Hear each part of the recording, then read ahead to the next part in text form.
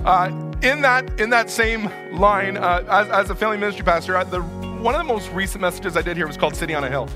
And it was the idea, our students took that verse, City on a Hill, and we looked through our entire messages last year. All the scripture we walked through was through the lens of how do we do this as a city on a hill. If we're a church, if we're a people of Christ and we're called to be a city on a hill, that's the verse we walked through.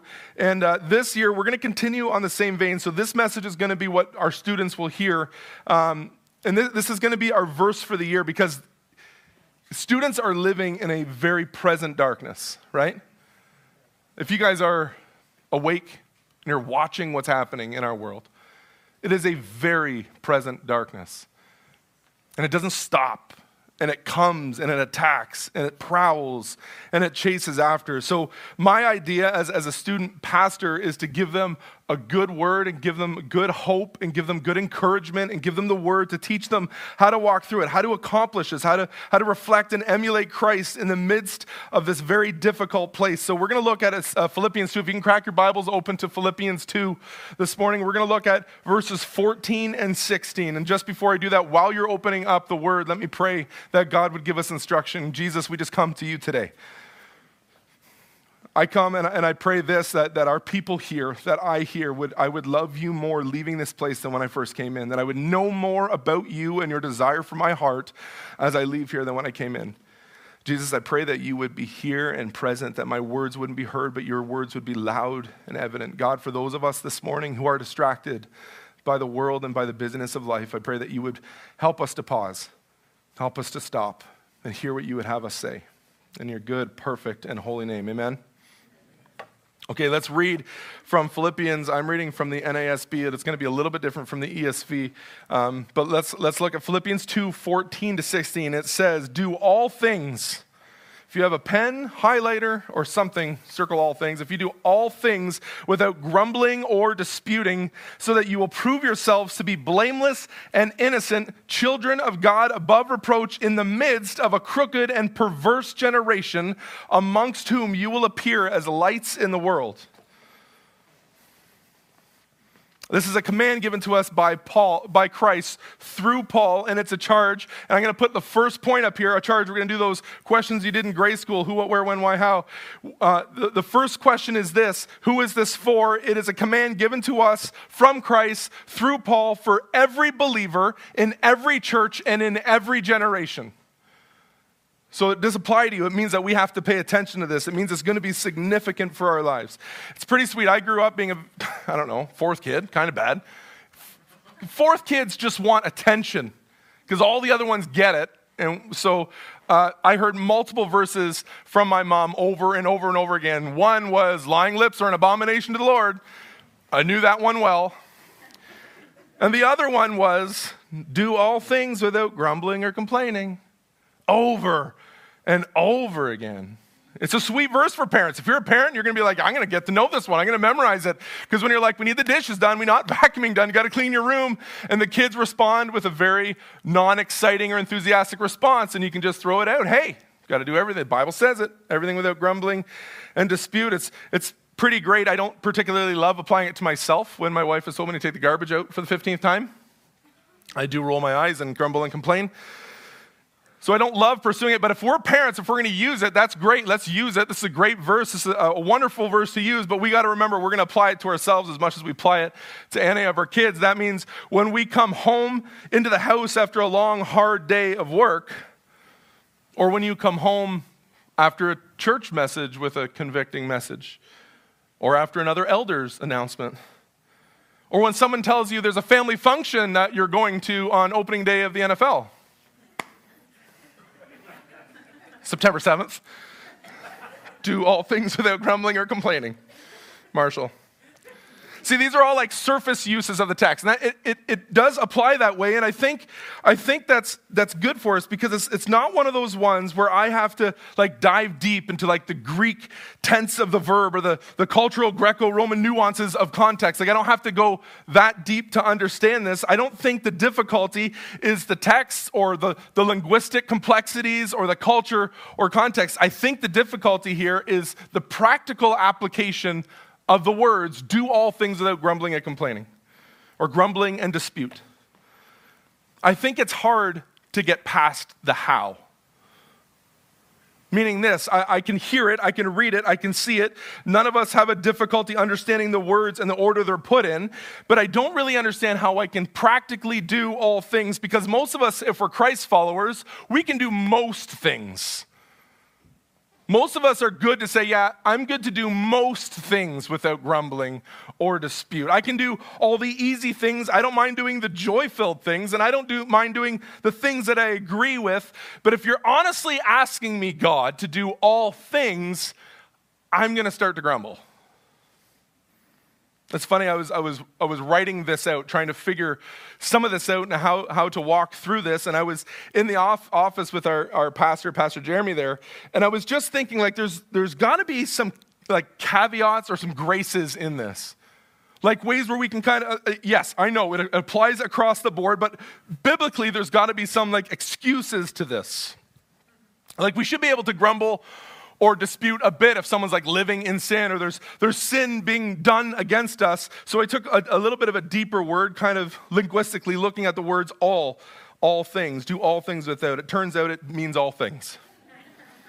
I couldn't get anywhere on it. I went as deep as I could, but here's what I came up with. All things actually, it seems to cover all things. So like at church, at work, in your marriage, at home, at school. It includes things like parenting or interacting at the office, or when you're in ministry, or when you're serving. And if you even we can go a little bit further. When it says do everything without grumbling and complaining, here's more of it. It means in your trials. It means in your suffering. It means on attacks on us. It means in adversity. It means in conflict. It means during seasons of lack in your lives or seasons where authority has been removed from your life. It means this: in the midst of your defeat and your failures, we are still called to do all things without grumbling or dispute. What it really boils down to, church, I think, is this, and please, this is such a wrestle for me, I'm sure, as it is for you. There's no escaping here because I'm preaching it. It's a conviction and a weight on my heart as I go through this. I think it really boils down to a trust in the full sovereignty of our King if we claim to be Christ followers. Believing that God in his goodness and his kindness, even in his full justice, has allowed this thing in our lives, whatever it is, to happen. So I have to be willing to joyfully submit to that truth and to do so, to walk through it without grumbling or dispute.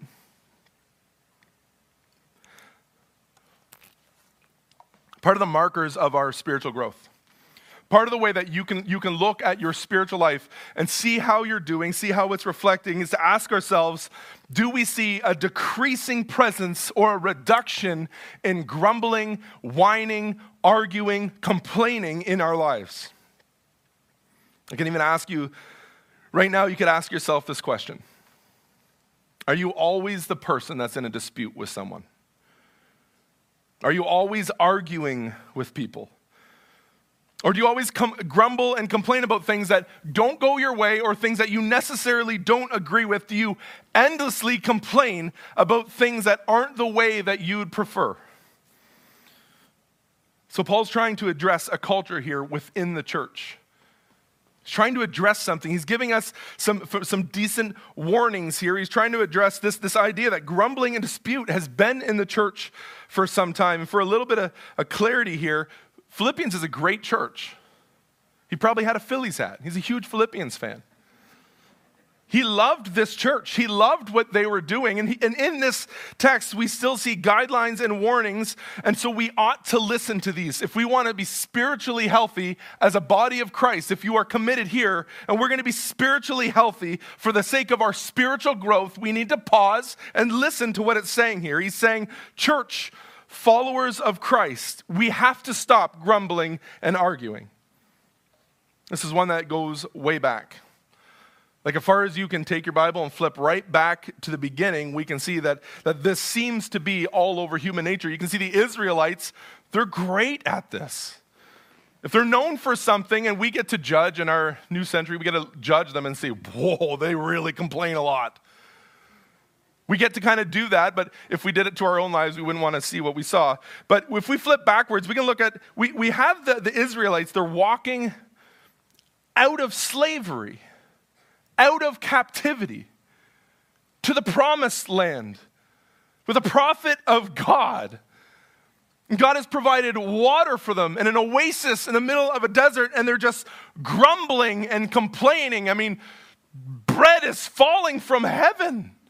And they're grumbling and complaining. Exodus 16:8 says this. This is Moses talking to them. He's like, the Lord hears your grumbles. Listen, would you grumble against him? He says, what are we?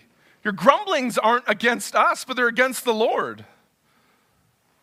Moses leading God's people from captivity to freedom, from slavery to the promised land. And it just seems like people are never satisfied. They're never satisfied in his leading, but they are never satisfied in the Lord. I've looked a few times and I don't see any evidence of Moses getting overwhelmed with letters of encouragement. It doesn't appear that he's getting so overrun with encouragement that he needs to pause, but he seems like he's exhausted and tired from endless complaints. And I'm not saying that's us here. We love it. We soak them in. So please send your emails to Ryan at Riverside Baptist. We'll get them all. We love it. But sorry, Ryan, if he's not watching. But what God is saying, what Moses is saying here is like, listen, church, you're not complaining against us. You're complaining against the Lord. You're complaining against sovereignty. You're grumbling against what the Lord has ordained. Listen, for you in this season of your life, what the Lord has ordained, so your grumbling and complaining begins to put this wall in your heart.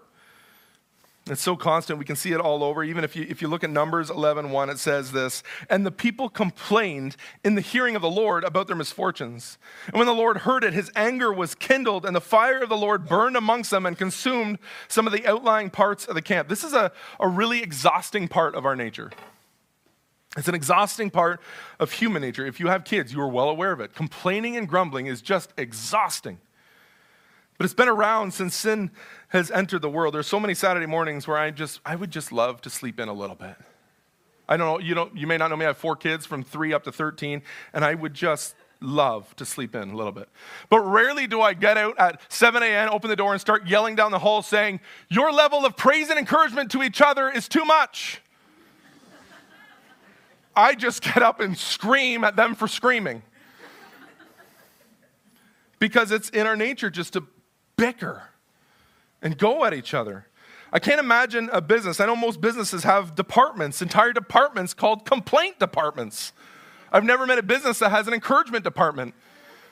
For 20 years, I worked in the secular world. I worked in the jail system, in the private sector, non-for-profits. I worked in federal, municipal government, motor vehicles, lots of complaints. And I worked in housing. And if you got a complaint, like Lucy would be running down the hallway showing everybody as fast as she could. If you got a praise, she'd be like, look what we got, look what we got. A complaints just like secretly go in the box and the piles and piles, and they get dealt with elsewhere. Encouragement and praise doesn't seem to be an issue for us, or it does, it's just not a non-existent issue. We have an issue with complaining. So I see Paul in this text, he's addressing that. He's talking about this. He's saying that if we are a people that claim to follow Christ, then we need to drastically look different than the world around us. In this text, he's giving us instructions, pointing back to a people that have been doing this for generations. And he's saying this, church, and he's saying it to us now. He's saying we can't keep doing things the way we've done them. We have to pursue things differently. We have to engage things differently. If we claim to trust and submit ourselves to God, then we have to do things differently. So we have to do all things without grumbling and dispute. Second slide we'll have up is the why. The why is right there in the next verse. Look at it with me. Open up your Bible. Philippians, look at 2:15. It says, so that, church, you will prove yourself to be blameless and innocent children of God, above reproach, in the midst of a crooked, I believe ESV says, twisted generation, amongst whom you will appear as lights in the world. What are we supposed to do? We're supposed to do, not yet, you jumped one. We're supposed to do all things without grumbling and complaining. Why? Why?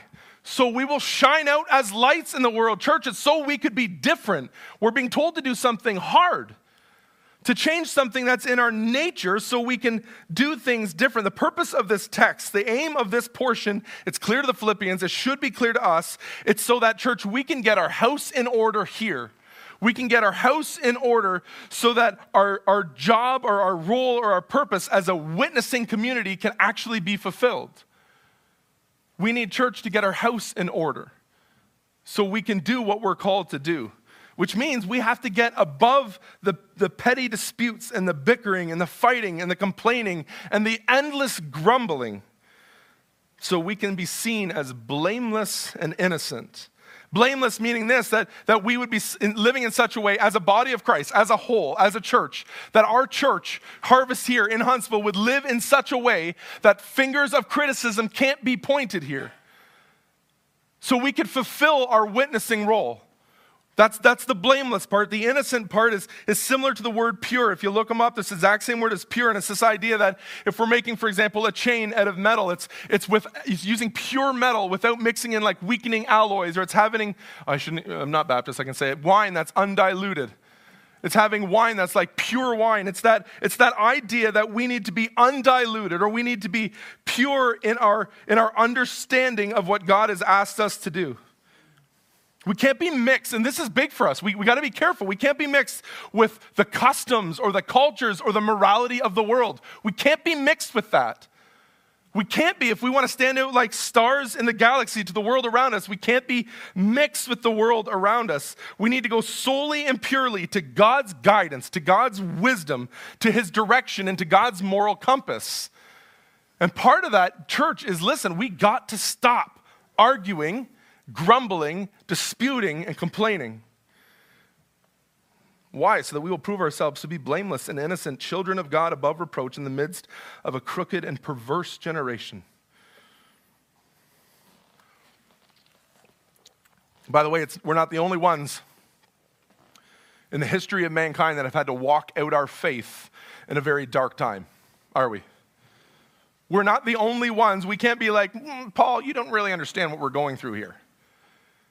2,000 years ago, he wrote this because they're suffering with the same crooked and twisted and perverse generation that we're struggling with.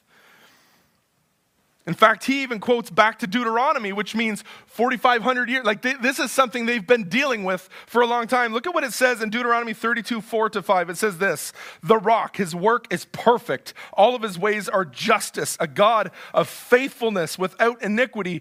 Just and upright is he. And listen how his people respond. Yet they have dealt corruptly with him. They are no longer his children because they are blemished. They are a crooked and twisted generation.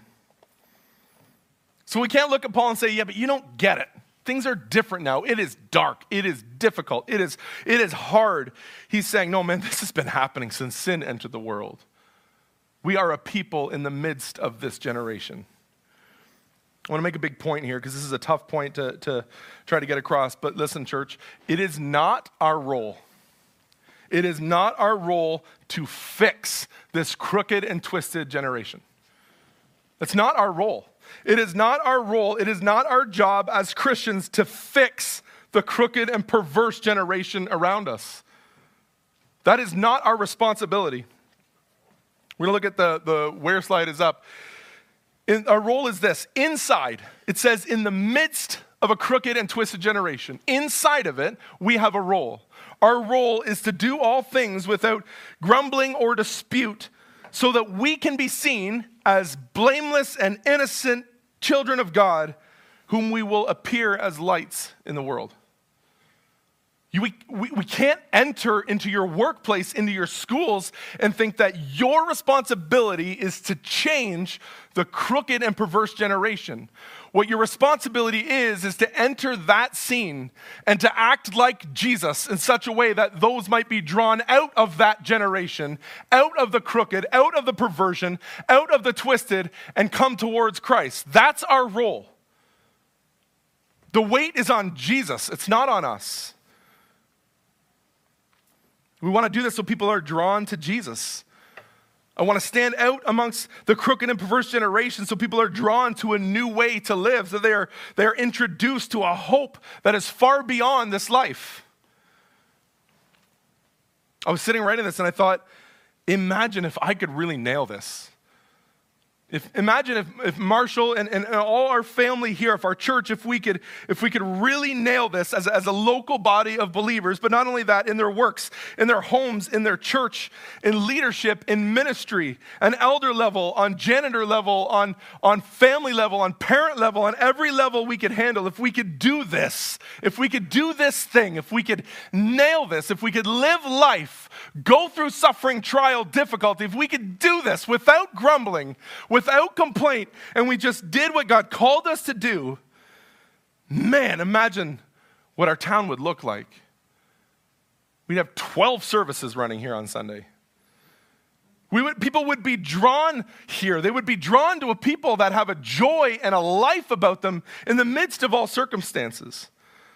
Just before we move on to the probably the more significant one, let's go through. We have who? We have every believer, every church, and in every generation this applies to. What is it? We're called to do all things without grumbling and complaining. Why? So that we will shine out like stars in the world. And where? In the midst of a crooked and perverse or crooked and twisted generation. And then we got to talk about how, because that's so hard. It's easy for anybody to come up and say all this, but for me to practically apply it to my life feels and seems impossible. Last year, I was chatting with someone who had a tendency, and you maybe know them, and please don't, maybe it's me if you know me, but it's that person that just argues everything. It doesn't matter what it is. They can argue pickles. They just argue everything. And we're having a conversation and we're just jumped into it. Like I just said a common statement, jumped into an argument about it. I thought, wow, you just love to argue. And they kind of chuckled, yeah, I love to argue. And this verse came up and the response to it was this, well, I just have a very argumentative personality. And I was kind of floored because it came out to be that this is how God made me. It's part of my makeup. It's part of my nature. This is how I operate. And it just really it got to me. So I want to say this because part of my correction in my life about my deep desire to argue and debate every human I ever met in my life was just my goal for some reason. I want to say this. It's an across-the-board statement to all sin. I want to say this. If you feel like there's a part of you that is natural. Something in you is just natural. It's in your nature, but it goes against what God in his word says is right, acceptable, and true. Then it's called sin. It's sin that needs to be repented of and not embraced. We don't have this excuse. Jesus in Matthew 16:24, Jesus said to his disciples, if anybody wants to come after me, he's got to deny himself, pick up his cross, and follow me. Pick up your cross means dying to your old self, putting to death those things that are not of God. Of course they feel natural. Our nature is sin. Our flesh is corrupt. But we are called to put to death those things, not to live in them. There's a how, there's two answers to the how just in this brief text. There's answers all through God's word. But if you look at verse 13, we're going to go to the verse right before. Verse 13 says, for it is God who is at work in you, both to will and to work for his good pleasure. For it is God who is at work in you. Let me say this. In your nature, you cannot correct this. Your nature is to grumble and dispute. That's why there's a whole section of text about this. That's why it's been done all throughout history and it's recorded here. It's part of our nature. We wrestle with it. You got to know that this is God who is going to work in you to his good pleasure, to work this out of you. But how do we do that? How do we get to that point? Well, we can look it up right here. The why is in verse 16. Hold fast to the word of life. Holding fast to the word of life. I could say that 55 times and it still may not ring a bell, but let's hold fast to the word of life. And you say, Marshall, I'm talking about how do I practically do things that are hard and annoying in my life without grumbling and complaining? Hold fast to the word of life is my answer. That's my practical answer. Hold fast to the word of life. John 1:1 says, in the beginning was the word, and the word was with God, and the word was God. 14 says, and the word became flesh and dwelt among us. The word of life. What does Jesus say? He says, I am the way, the truth, and the life. No man comes to me except through the Father. Hold fast to the word, which is Jesus, to life, which is what he promises. Hold fast to Jesus, and it'll start to change. The only change I've ever seen in my life is when I grabbed a hold of what Christ has told me to cling to. It means that I start to release the things I want to grumble and complain about, and I start to grab tighter hold of what Jesus has called me to do in my life. Hold fast to the word of life. Hold fast to Jesus. What does it practically mean? It means just that.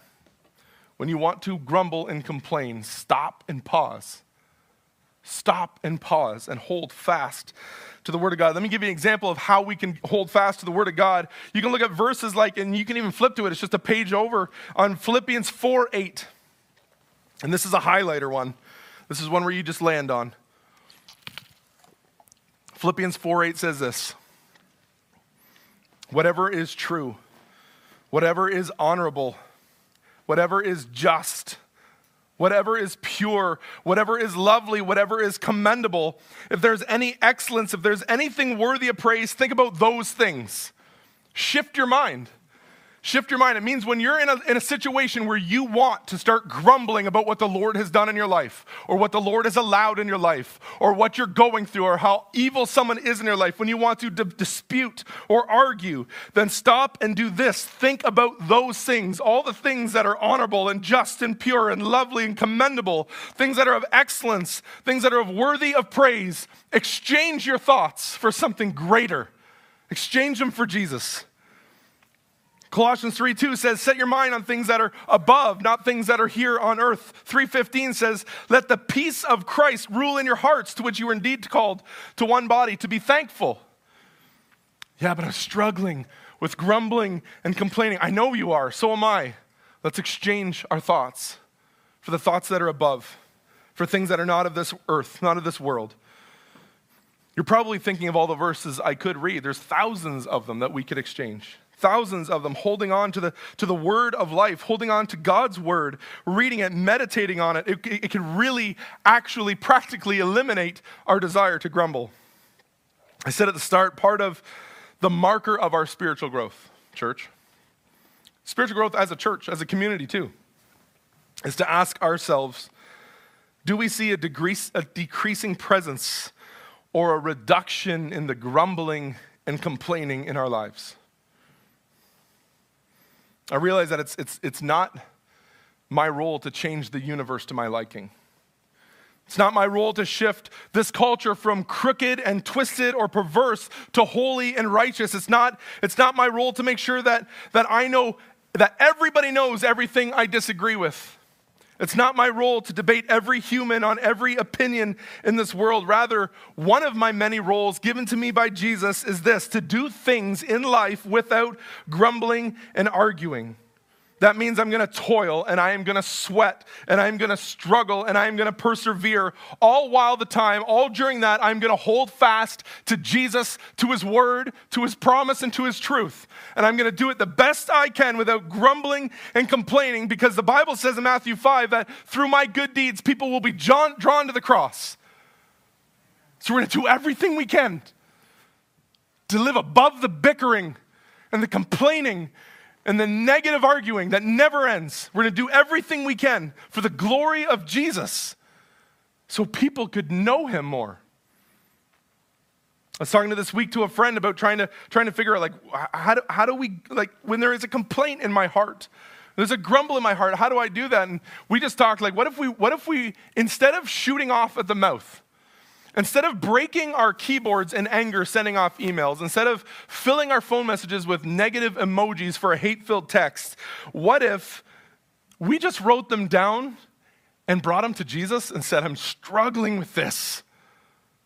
God, help me. What if we turned our focus to anything that's true and honorable and just and pure and lovely? Like, what if I just said, man, my house is always dirty, but I can say, praise God that I have kids that I would fill my house with dirt. I said, man, I'm just so tired. I'm so exhausted from work. Well, praise God that I'm able to provide for my family. Man, I just don't make enough. I'm sick and tired of making so little, but praise God, I know through your word that you will provide all my needs according to your riches and glory. What if we exchanged our grumblings to praise and our disputes to submission and our complaining to encouragement? I'm going to ask the worship team to come up. I asked a lot of what ifs at the end there, and there is an answer in God's word to the what ifs. If I said, what if we did this? What if we did this? What if we did this? Well, here's the answer. If we did that, church, then we would be blameless and innocent children of God without blemish in the midst of a crooked and perverse and twisted generation, amongst whom we will shine like stars, all for the glory of God. People would be drawn here to our church like a moth to the flame. They would hear the sweet hope, the sweet promise of Jesus, because there would be revival here without complaint and grumbling and dispute. If I were to end this, I would say this, church, let's hold fast as much as we can. Every day, every moment of our lives as we wrestle, let's hold fast to the word of life. Let's hold fast to Jesus. Letting the word renew us and transform us inside. Renew and transform us so that grumbling and arguing would not be seen here at Harvest, but rather it would be encouraging people. People here would be full of life, love, wisdom, gentleness, kindness. We'd be known as people who are selfless, humble people who love Jesus and love others. Amen? Let's just pray. Can you stand with me while we pray? God, your word is so true and so real. And God, I wrestle at times knowing how to practically apply what you've called us to do. But God, I pray that the very simple, the simple plain text here that says, do all things, do everything, God, that we would attempt in our heart, in our sinful ways, we would try the best we could, God, that we would open the word, that we would exchange those difficulties for praise, that we would look into your word and we would focus on things that are right and pure and true and holy, things that are excellent and worthy of praise. And we wouldn't spend our days focused on all the things that we want to complain about. God, I pray that we would be a people that are so focused on witnessing, so focused on loving our community, so focused in drawing people to hear the gospel and the hope of Jesus Christ, that we would love you more than we love ourselves, that we would love you more than we love our own desire to complain, that we would love you more, your word more, your sovereignty more than our desire to grumble against you. God, may we not grumble against you. We thank you that we're here, that you brought us here today, God, and there are so many broken hearts here. There's so many difficulties just in this one room. I pray that we would walk that out well with each other, that we would lift each other up, that we would encourage each other, build up, that we would lift, that we'd use our gifts and our talents to serve each other well. In your holy and perfect and precious name, Jesus, amen. Church, let's worship.